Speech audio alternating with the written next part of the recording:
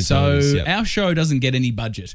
We're a low budget show. Yep. To be honest, I don't think the bosses are backing it really at all. No. Well, as we keep flagging, we're vulnerable. Yeah, we're very vulnerable. So Really? what we would do for our prizing is steal something off Beck Judd's desk that she got sent. because she would have got a lot of stuff. Now, You have no idea. Like loads of gear. Like Yeah, Like it right. would spill out of her pigeonhole. Yeah. Really? Is that a euphemism?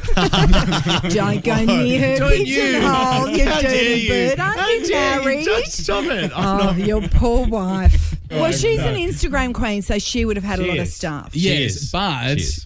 you're Kate Langbrook. Now, I assume your pigeonhole's going to start getting sent. Well, let me just say that I probably have a much larger... but